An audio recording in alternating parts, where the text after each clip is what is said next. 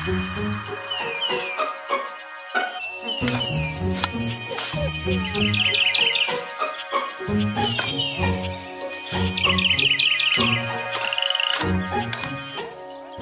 to the Plant a Trillion Trees podcast. I'm Eva Monheim. And I'm Hal Rosner. We are both certified arborists through the International Society of Arboriculture. The purpose of our podcast is to encourage tree planting and proper tree care for our urban forests, which include neighborhoods, parks, and other open spaces. We will also cover a myriad of tree topics, including the important role trees play in relationship to the climate crisis. Thank you for joining us.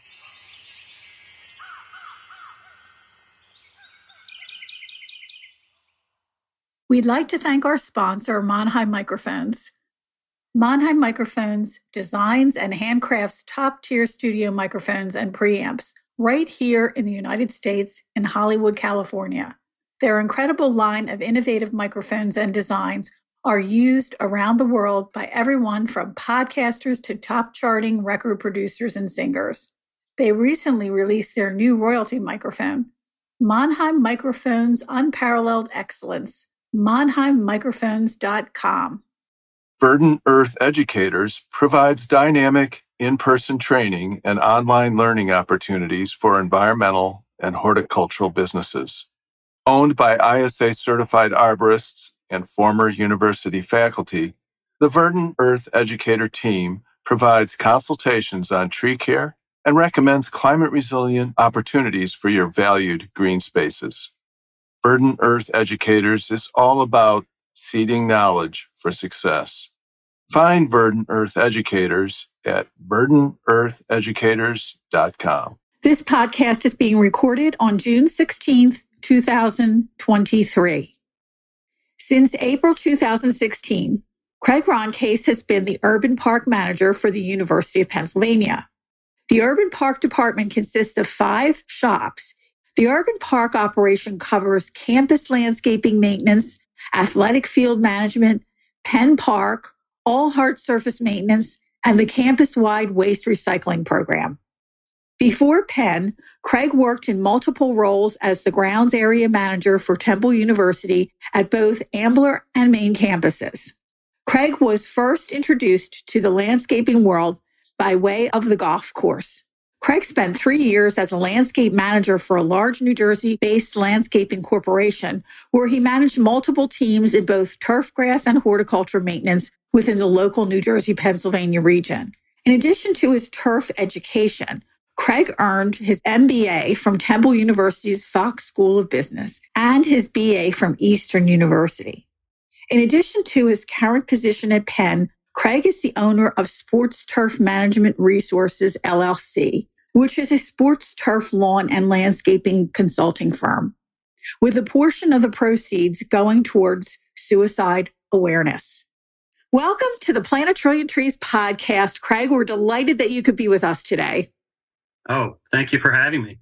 Yeah, it's great to see you, Craig. And like Eva just said, thanks for joining us. Penn has a lot of presence in the region, and I thought we'd start by finding out how you found your way to horticulture and to the University of Pennsylvania. Great lead-in question. And again, thank you for having me and giving me this opportunity to have a conversation about my little world at Penn. So how did I get into this business? Actually, it was through the golf course industry first. I first started working outside for some local golf courses in the area, and I really got to like the just the outdoor nature of working and just being in nature, getting up with the sunrise and learning all the ins and outs and the techniques of landscaping specific to turf grass management at the time. Been doing this outside business since probably mid 80s. I grew up, like I said, through the industries and went back to school for my turf grass degree at Rutgers up in New Brunswick. Shortly after that, I became the superintendent of a local New Jersey private golf course. Okay. So it just took off from there. After the golf course work, I did work for a local landscaping corporation for 3 years. doing more landscape maintenance and sales, snow removal. We did bring in a sports turf management style, I want to say division when I got there. And we did maintenance for local golf courses and sporting facilities. And that was for about 3 years. And then Temple University came calling. They actually reached out to me. I had forgotten I had a resume out on monster.com, not the energy drink, the old, right. The old Indeed, I call it. I just totally forgot it was out there. They cold called me, said that there's an opportunity to get into the grounds maintenance team as a manager at Temple. So I pursued it, and one thing led to another. A few months later, I was there, and I was there from 2003 until 2013, working on the main campus in the grounds department as one of the managers. In 2013, I went up full-time to the Ambler campus, where Eva, that's where I got to meet you. Yeah, that's right. Yeah, and so I was the area manager for the Ambler campus. And for those who are maybe not sure what is entailed up there, that's all kinds of horticulture and turf grass management with that sporting complex that they have. And so, yeah, it was a very different change in environment, but the roles were very similar. I still had facilities work. I was still in with the buildings more so at Ambler than the main, but it was good synergy. And I was already up at Ambler during my time at the main campus because I was also the sports turf manager, which all the fields were up at Ambler. So I was always back and forth. And then in 2015, there was an opportunity I saw at University of Pennsylvania's campus for an urban park manager. And, a few phone interviews, screenings, whatever you may call them, and then regular interviews later, I was hired at Penn. I started in April 2016, and I've been there ever since. Okay. It's a big jump from like the city, managing the city campus to Ambler, for example, because we had Glenn Eck on, who's the head of horticulture down there. And the amount of trash that people have to pick up on a university campus is absolutely obscene. It's obscene. And so you really spend a lot of time doing that. And there's so many other things that you have to do as a manager and to make sure that things always look like you're expecting guests. Yeah. Right? How do you do that? Like, how does that happen? So it's another great question. So yes, unfortunately, where we are situated in this urban environment with many folks from our community just walking through our campus, let alone driving through the main arteries, right? There is a lot of trash. There is a lot of litter. And whether it was here or at Temple, I remember at Temple, we were using two-way radios at the time, and somebody called me, one of my staff members, and said somebody had let loose like a newspaper box full of newspapers up on Broad Street. And I jokingly said, don't worry about it. The wind's heading in the direction of Penn. We'll just let it blow down the Penn. And now here I am at Penn picking up those newspapers, so to speak.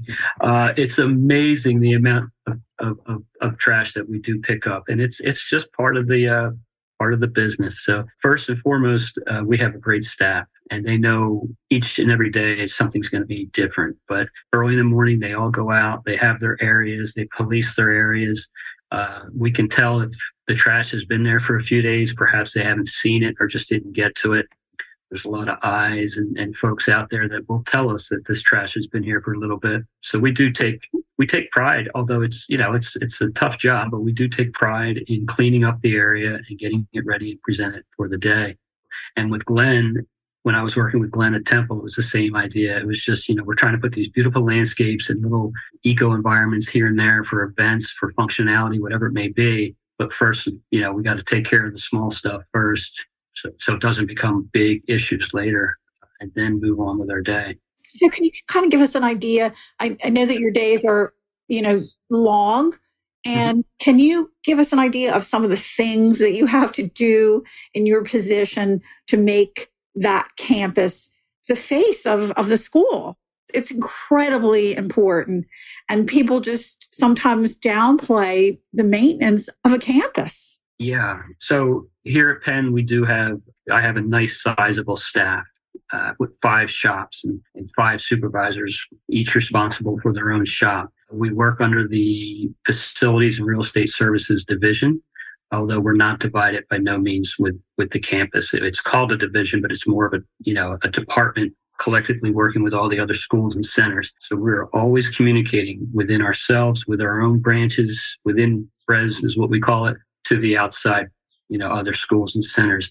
And on any given day, I could meet and collaborate and work with folks from some of our branches, as well as across the campus. I have an agenda, but in this business, issues come up, and they come up often unannounced, and we just need to adjust and alter the plans, whether it be a city issue.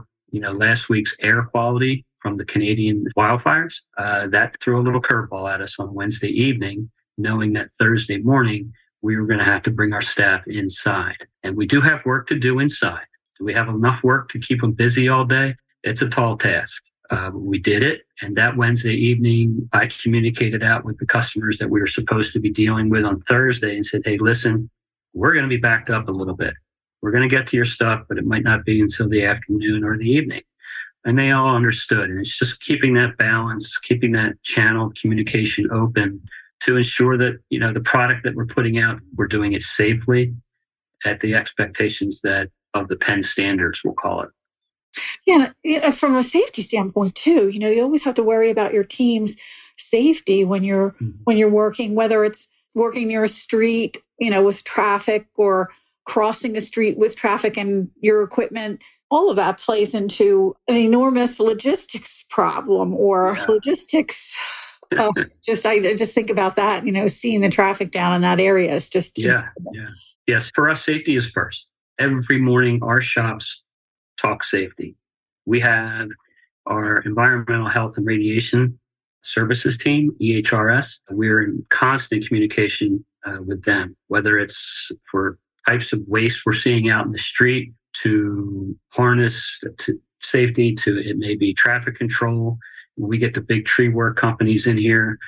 They have to give me a plan of their work for the day first before I let them in on campus. Like, okay, how are we coning it off?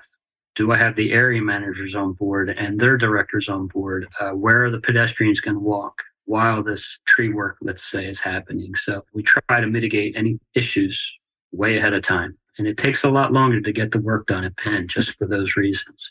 The campus, Craig, is clearly a mix of the very old and historical, and then just the amazing forward movement of new architecture and new construction. I want to talk about the landscape installations that go on. I'm assuming, every year with a variable timeline, new projects are coming along.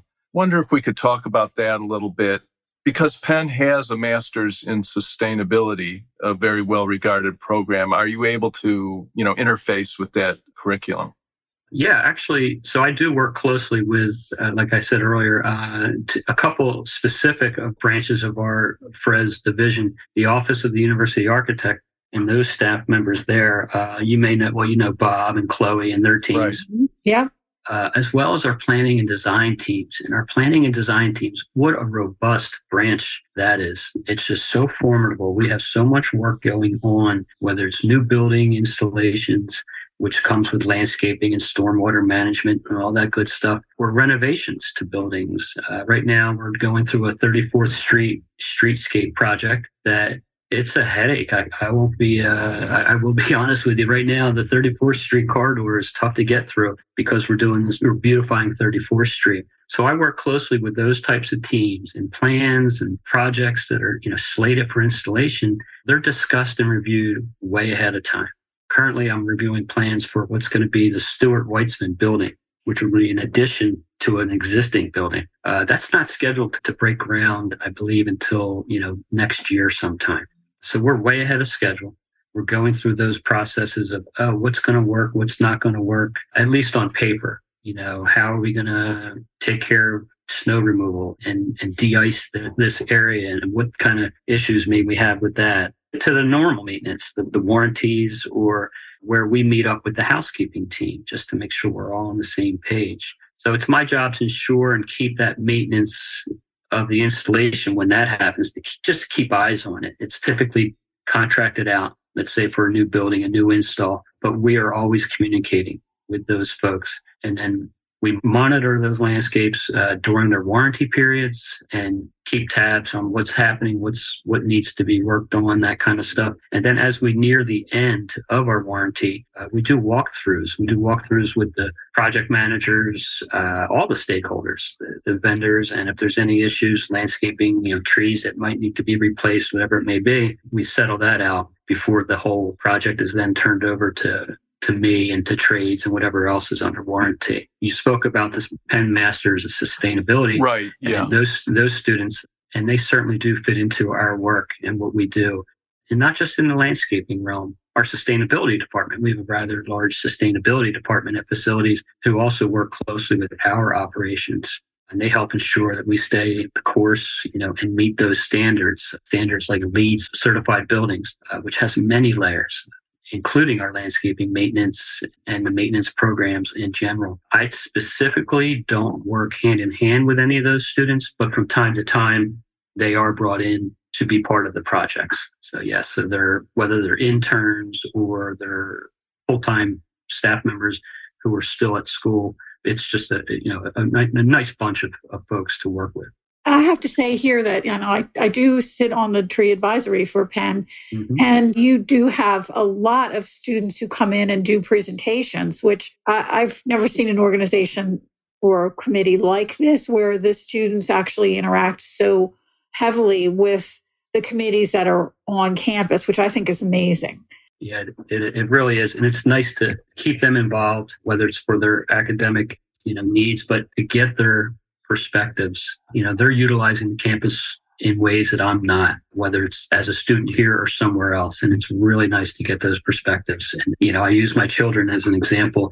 If it wasn't for my children, who my youngest is in college, I wouldn't know much about, the new social platforms and whatnot. I'm a Facebook, which is like, to them, it's a phone book. But yeah, so just learning and the same idea at Penn, the amount of folks who come in each year and just to sit down and talk to some of the interns, it's really special. Well, one of the other things I wanted to mention is that this is a tree podcast, but we also have to realize that trees are a critical part of infrastructure.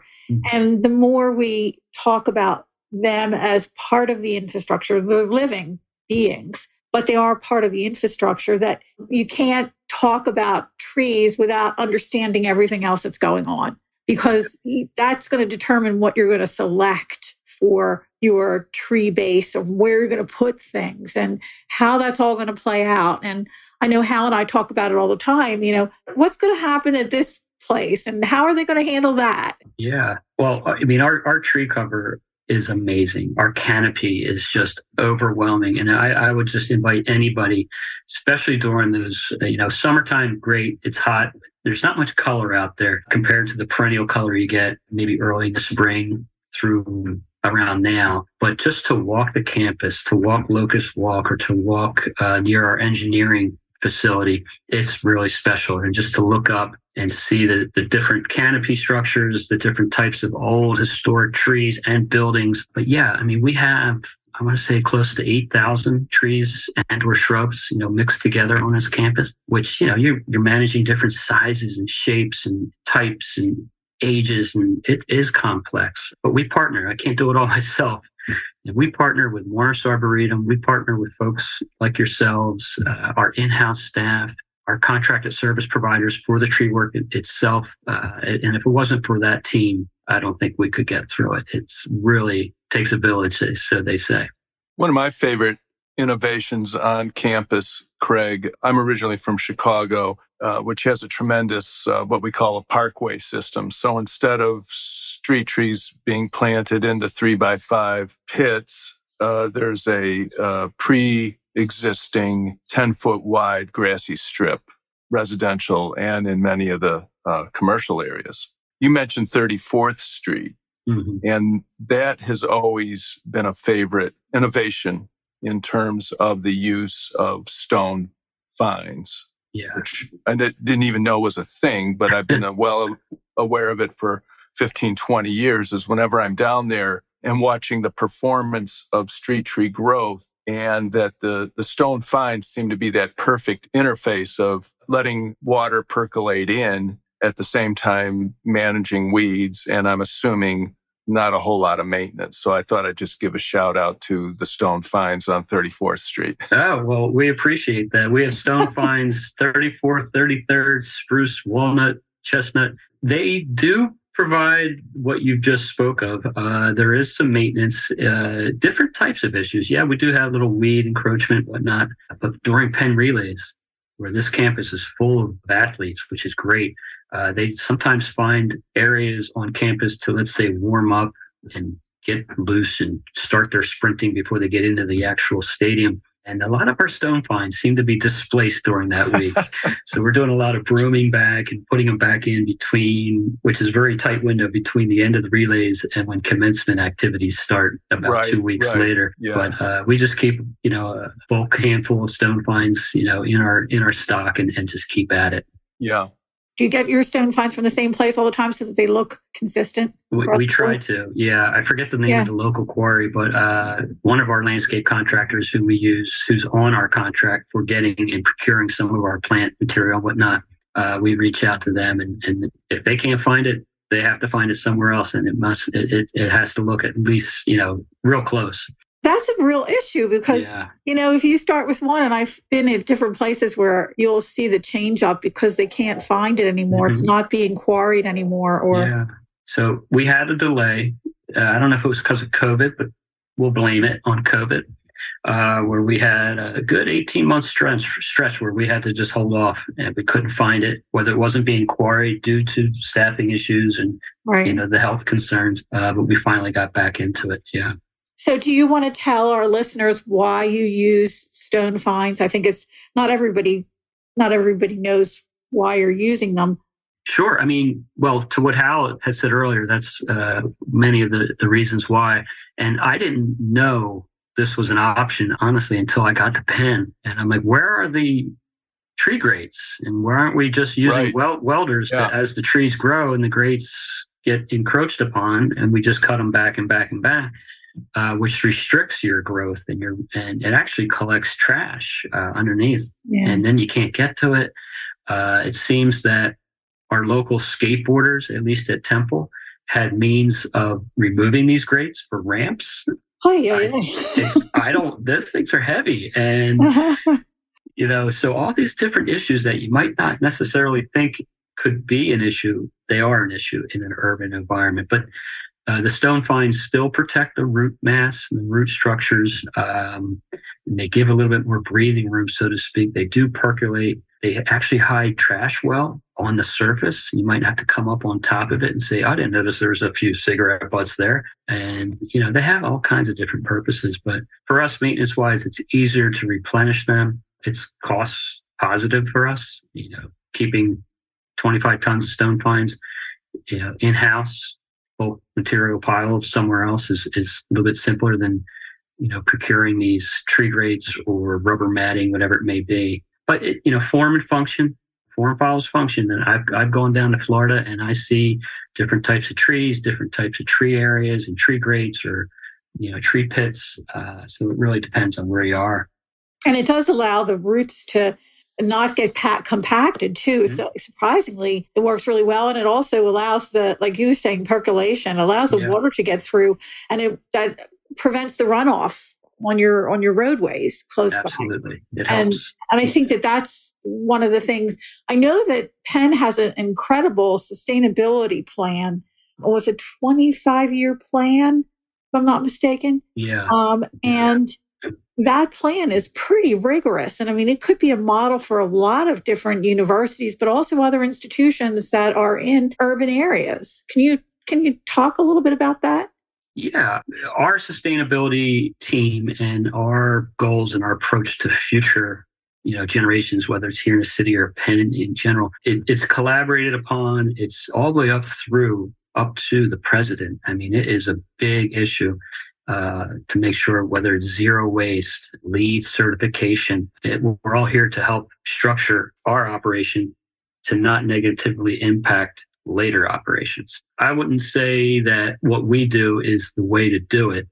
it just works for us. And so to be a model for, let's say, other city universities and schools, perhaps in how we structure, I guess, our efforts to get to our goal would be more than what I would model than, hey, you have to model what Penn does because Penn said so.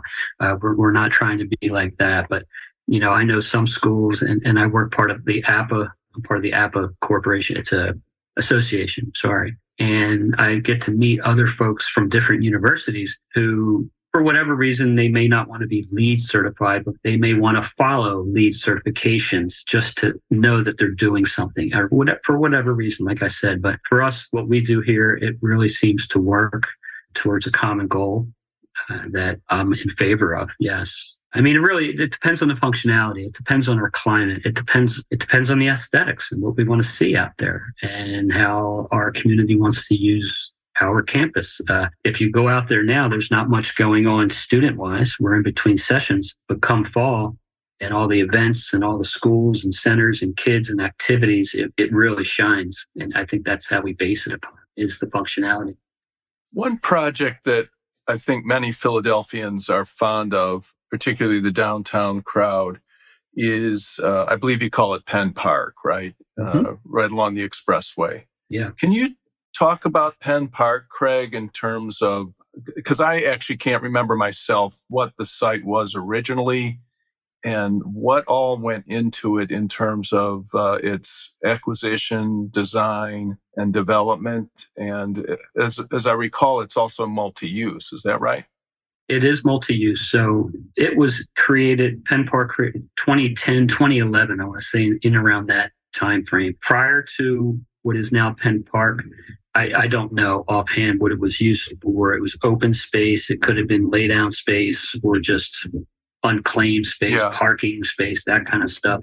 It sits between two rail lines, the CSX line, the Amtrak lines, the regional lines. They all kind of intermingle somehow through or around Penn Park. For those who may not know, it does sit on the left bank of the Schuylkill, and it's about 25 acres or so, give or take. And it is a multi-use park. As far as a park is concerned, it's open 7 days a week. It's a public park. It has sporting fields. It has open common ground, native areas, and just a lot of nice vistas to just relax. But it is multi-use. We have a softball field right in the middle of it that's used by the obviously the softball team, but it's a multi-event style mini stadium, if you would. We have two rather large soccer fields. They're all synthetic. So there's a lot of events, concert events, springtime, spring fling events, that kind of stuff. We have 8 gardeners that are specific to the park, and we have a few hard surface staff as well. And I'm just going to give you a shout out to all my staff, because if it wasn't for them, I don't think we'd be here where we are. They do such a great job. So we cover it, like I said, 7 days a week, and we treat it as like a public park with Penn sporting event, structures inside as well. There's a tennis center and that kind of stuff, but it's beautiful.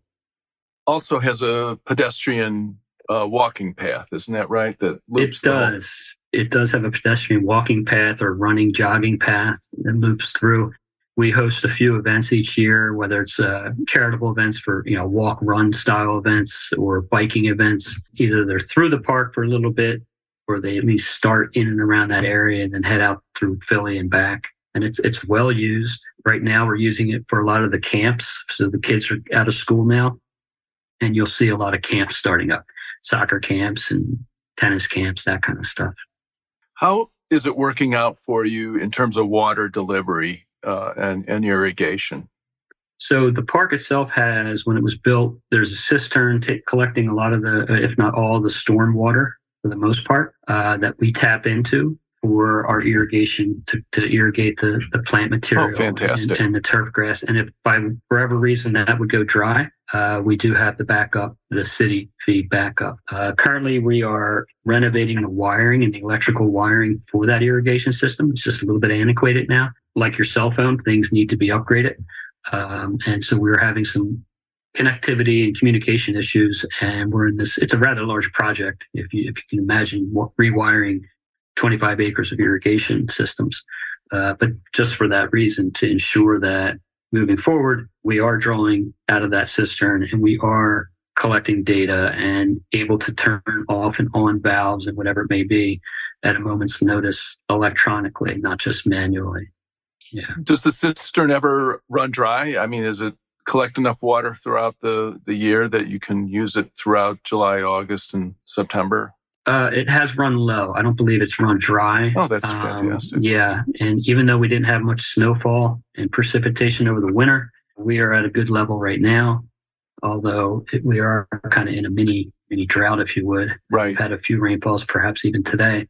But it's a rather large area, so there's a lot of opportunity for that water to get collected. It's a series of tanks, I'm assuming? It's one big tank is what I've been goodness. told. Yeah. Well, what's really neat about the park is that you have an amazing collection of trees around the edges of it, in critical areas where people can actually take a break and sit under a tree. Yeah. And have lunch. But you also have behind the park a garden that the food is donated to local communities and to students who might not have the money for food, or how does that, you have that too. And it just amazes me that you have all of that there at the park. Yeah, I forgot to mention that. So I want to say about 5-6 years ago, maybe that.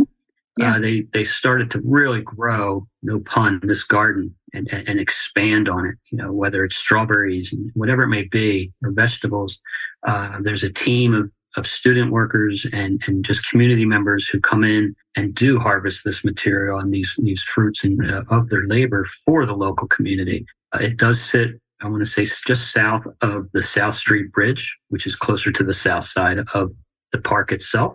And it's out of the way, not that it's no means in the way, but it's not impacting the other events that go on in Penn Park. So we were able to just expand on that area, get them some irrigation, and get them some resources, whether it's hoop houses or, just temporary structures to ensure that they are successful. I was down there and I was incredibly impressed with how it was run and how they were weighing the vegetables and doing all that. And again, a tree-lined area along the way so that, you get that noise buffer from the highway, so that you're constantly thinking about how the land is managed, so that it's managed in a way that you're not getting that harsh sound of the city, because there's many places when you go on Penn's campus that you would never know you were in the city. That's what's so incredible about your landscapes. It is neat, especially if you look down on Penn Park from, let's say, Walnut Street, and looking down and what you see, because you're above the trees there, it's almost like looking at a Central Park from a higher elevation, just in a smaller capacity. And so, if somebody were to ask me, what would you not put next to a sports field? Well, I wouldn't really put a deciduous tree next to a sports field, but we have both, and we've mixed and brought both of those relationships together, and we maintain what we can. And we know that come fall time, we have to do maybe perhaps a little bit more work to have those fields ready for game day, let's say, knowing that, whatever it may be, just to the west of that field is going to be blowing a little bit of leaves our way. Right. But you do have a good bit of conifers, which are not as problematic for that reason. Your sports field, which is much better. Yeah. And you get that nice green barrier all the time. Mm-hmm. Can you tell us a little bit about your historic trees? Because a lot of people might not know about the historic trees on your site. Absolutely. So for those who may not know, we have this mighty treaty elm. This is a few hundred years old, sitting right in the dead heart smack center of our campus in front of College Hall. Not too sure how old, but I was told, Ben Franklin, perhaps he may have even planted the tree. It's so darn old, but it's a cutting from another older historic elm, but it is huge in nature. The canopy itself must stretch, I don't know, I'm going to say 50 feet wide. It's just very formidable. And that's just one of many, but that's the one that we really treat and stand out. Well, we don't treat it, but we just, it's like a beacon for us. But yes, if you go down, let's say, looking down Locust Walk, and you see all the London Plains and the Zelkovas, they're huge, and they just grow to the high heights and big canopies, producing all kinds of nice shade and just a great spectrum to look through, especially in an evening winter or early spring, looking down this, what you want to call a tunnel of canopy, similar to an old historic town that might have very historic trees on their streets and on the sides. It's good. We are concerned sometimes because the age of these trees, we don't want them to all move on at the same time. So we have that in the back of our minds. So we continue to plant strategically. So if you do go down Locust Walk, you may see a smaller tree just behind it growing and trying to catch up, so to speak. So right. In future years, we have the continued success of these canopies. But for those who haven't gone through it, I certainly recommend just walking the site and seeing these 100 and 200-year-old trees. I know when I brought my landscape management class there last fall to have a tour with you, and they chattered about it and they wrote about it in their documents that they had to send me. And I think I shared a couple of them with you, but they were so impressed with the trees. They had no idea what was in the center of that campus because they'd never been there. And that was telling, It is. And we do have a systematic approach of maintaining these trees. We have north, south, east, west quadrants, so to speak, but we have the core. We actually have a core quadrant, which is that Locust Walk. It's just the heart of our campus. And so, for safety, these old trees, we have to look up and often to make sure that the conflicting or dead wood, that kind of stuff is taken care of expeditiously. Right now, we're doing a lot of our, preventative maintenance on our trees because we have this opportunity with the kids out of the semester. So it's really neat. All our trees are labeled, all the big structures. So if you go through and you don't know much about, what the Latin name or whatever it may be, or what the common name of a tree is, if you look for the little tag, little sign, the plastic ascension sign, kind of gives you everything you need to know about it. I'm remembering now, and I'm sure Eva will too, one of our first guests was Corey Bassett. And she was an intern at the Morris Arboretum. She's now associated with University of British Columbia.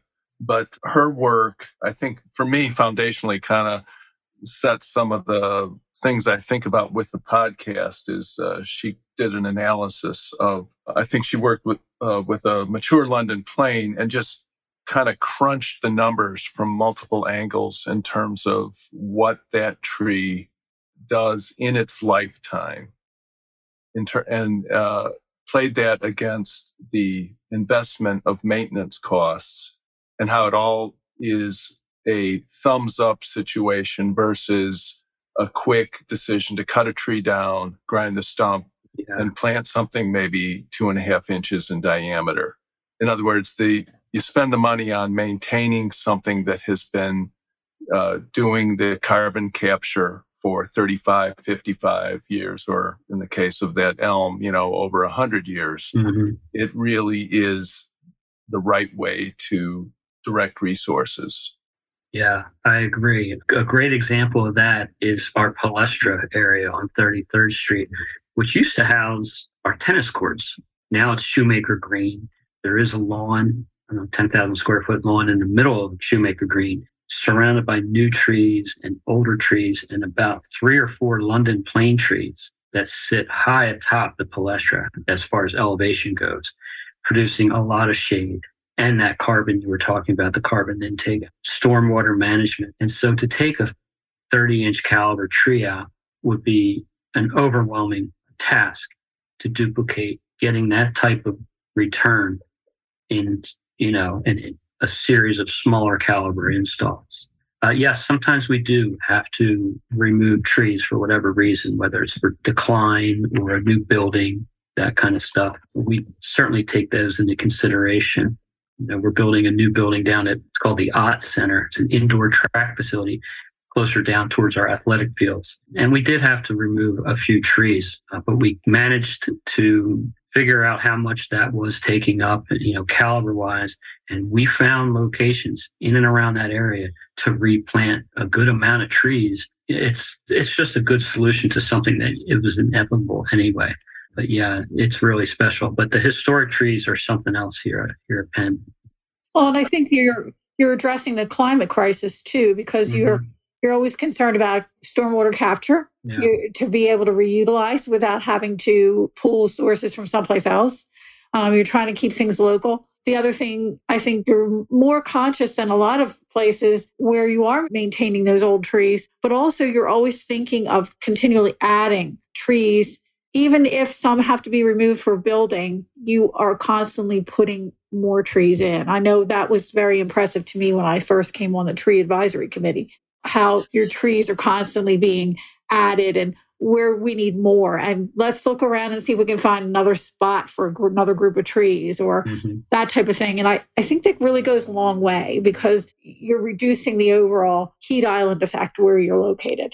I'm all for that, but I also have to consider the functionality of the campus. So for instance, a student still needs a place to play.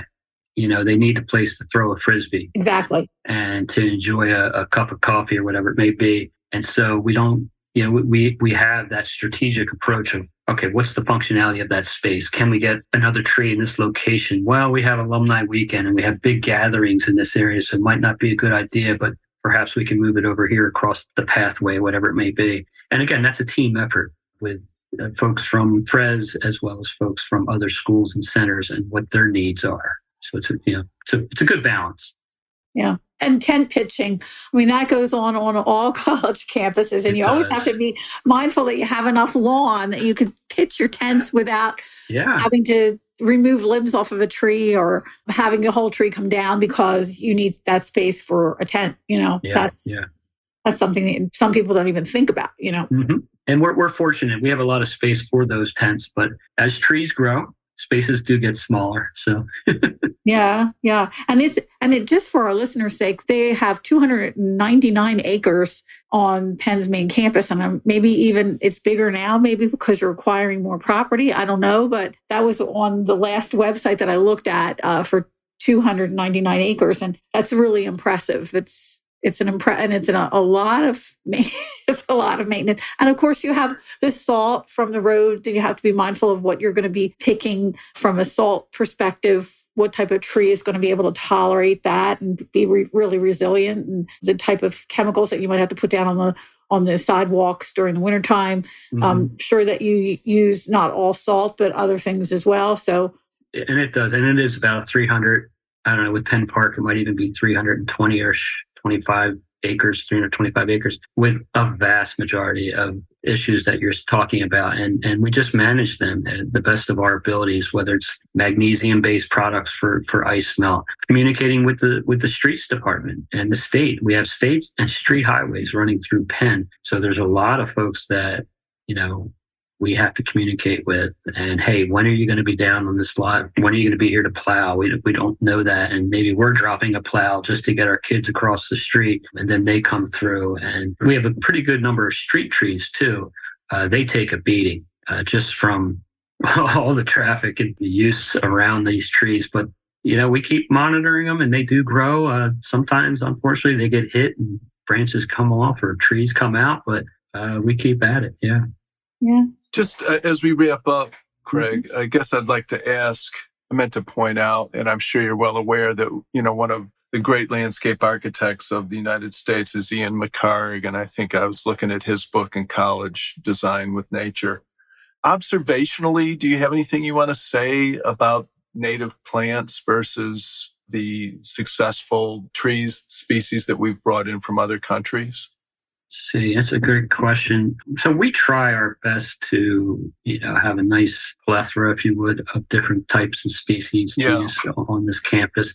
And again, with our landscape architecture department, they're really involved more in that than I am, as far as the native species that we want to bring back, whatever it may be. Especially Sam Royer, he's one of the supervisors at Penn, specific to Penn Park. And he's really done a great job of introducing some of these types of plant materials back into the Penn Park area for whatever reason. We had that high line, CSX line that runs over Penn Park. And so to keep traffic of pedestrians going certain ways, he's been able to grow these areas underneath the high line, so to speak, to enjoy the area, but yet let's move them in this direction so that they're not hanging under a structure that's just right above you. He's incorporated these beautiful aesthetics into what was already a beautiful park, utilizing the ability of himself, education-wise, and whatever he may have to replant these areas with native species. Absolutely. Yeah, that's great. Yeah. And then at the same time, you had mentioned like the Zelkovas along Locust Walk. Mm-hmm. And it really does seem to continue to be one of those species that checks all the boxes. It doesn't give you storm damage. It doesn't have insect disease issues. It even, I think, performs pretty well in terms of root and sidewalk conflicts and stuff like that. I don't know if there's a native that compares. I don't know either. I see more Zelkova in parking lots, just local lots as shade trees. Like you said, Hal, I hardly see any root issues, pushing up through the asphalt, whatever it may be, of that V-shaped tree, we'll say. For me, as far as trees go, it's more of a fast grower. It's able to root well. Right. And it seems to work in those adverse conditions that perhaps another tree wouldn't. Right. Yeah. The stress of the urban city certainly does go well with Zelkova. Yeah, absolutely. Certainly does. Well, we always have to ask this question on our show because we want to know, what is your favorite tree or group of trees that kind of sings to you as how, and I would say your spirit tree. What is that, if you have one? I do. That's kind of weird, but perhaps not for this podcast. But no, nothing's weird on here. Nothing's weird on here. So I'm more in favor, if I had to pick a tree to bring with me to a deserted island, would be the Metasequoia glyptus stroboides. I love the dawn redwood. To me, first, I had to memorize, we all had to memorize trees and their genus and species and whatever it may be. I thought that was a really cool name for a tree when I first heard it. And I wrote it down, and I misspelled it about 1 billion times, even to today. But it is a formidable dawn redwood to me. It's got a nice shape. It stands tall. It's pronounced in itself in a landscape. It's a beacon to me of hope. And where I do play golf, we have 3 of them on the golf course. They're not in the way. They're good targets for sight lines, whether you're playing or just walking. And they look dead in the winter. And then they come back. They're fast growing, so they'll establish for you well in a landscape early. You may have to remove one if you planted them too close, a couple 8 years later or so. And then when I take a caddy on the golf course, if we're close to those types of tree, I tell him a little bit about it. And typically he's 15 years old and he doesn't really care. But I get a kick out of it. But 15 years from now, he'll remember it. I hope so. I have to tell you, after all the years and the hundreds and hundreds of students that I've taught, I think I've only had 2 or 3 that spelled the word wrong. And it's the most difficult words to spell. And I can never figure that one out, Craig. I can't. It's just, and during identification classes, I remember, I identified this one and got it right. But, for grasses, I remember coming up on the grass and saying, oh, that's Kentucky bluegrass. And I would write it down and hand it in and then go to the next plot and be like, oh, no, this is Kentucky bluegrass. I wonder what that was. I hope I get partial credit just for getting the Latin right, that kind of stuff. But I never got the dawn redwood wrong. A red oak, a white oak. Perhaps I messed them up, but never this tree. Yeah. Well, we're thrilled that you could be with us today, and we'll look forward to maybe even tapping into your landscape architects to have them come on to talk, because I'm sure they have a lot of information that they can share about what they do and talk about Absolutely. That too. So, well, thank you for having me. I appreciate the opportunity. Oh, you're welcome. Yeah, it's been great, Craig. A lot of insights today. Thanks for all the great work you're doing at the University of Pennsylvania campus. You got it. Take care. Have a great weekend. Bye-bye now. You too. Bye-bye. Bye-bye. The Plant a Trillion Trees podcast is edited by Andromeda Recordings in Hollywood, California.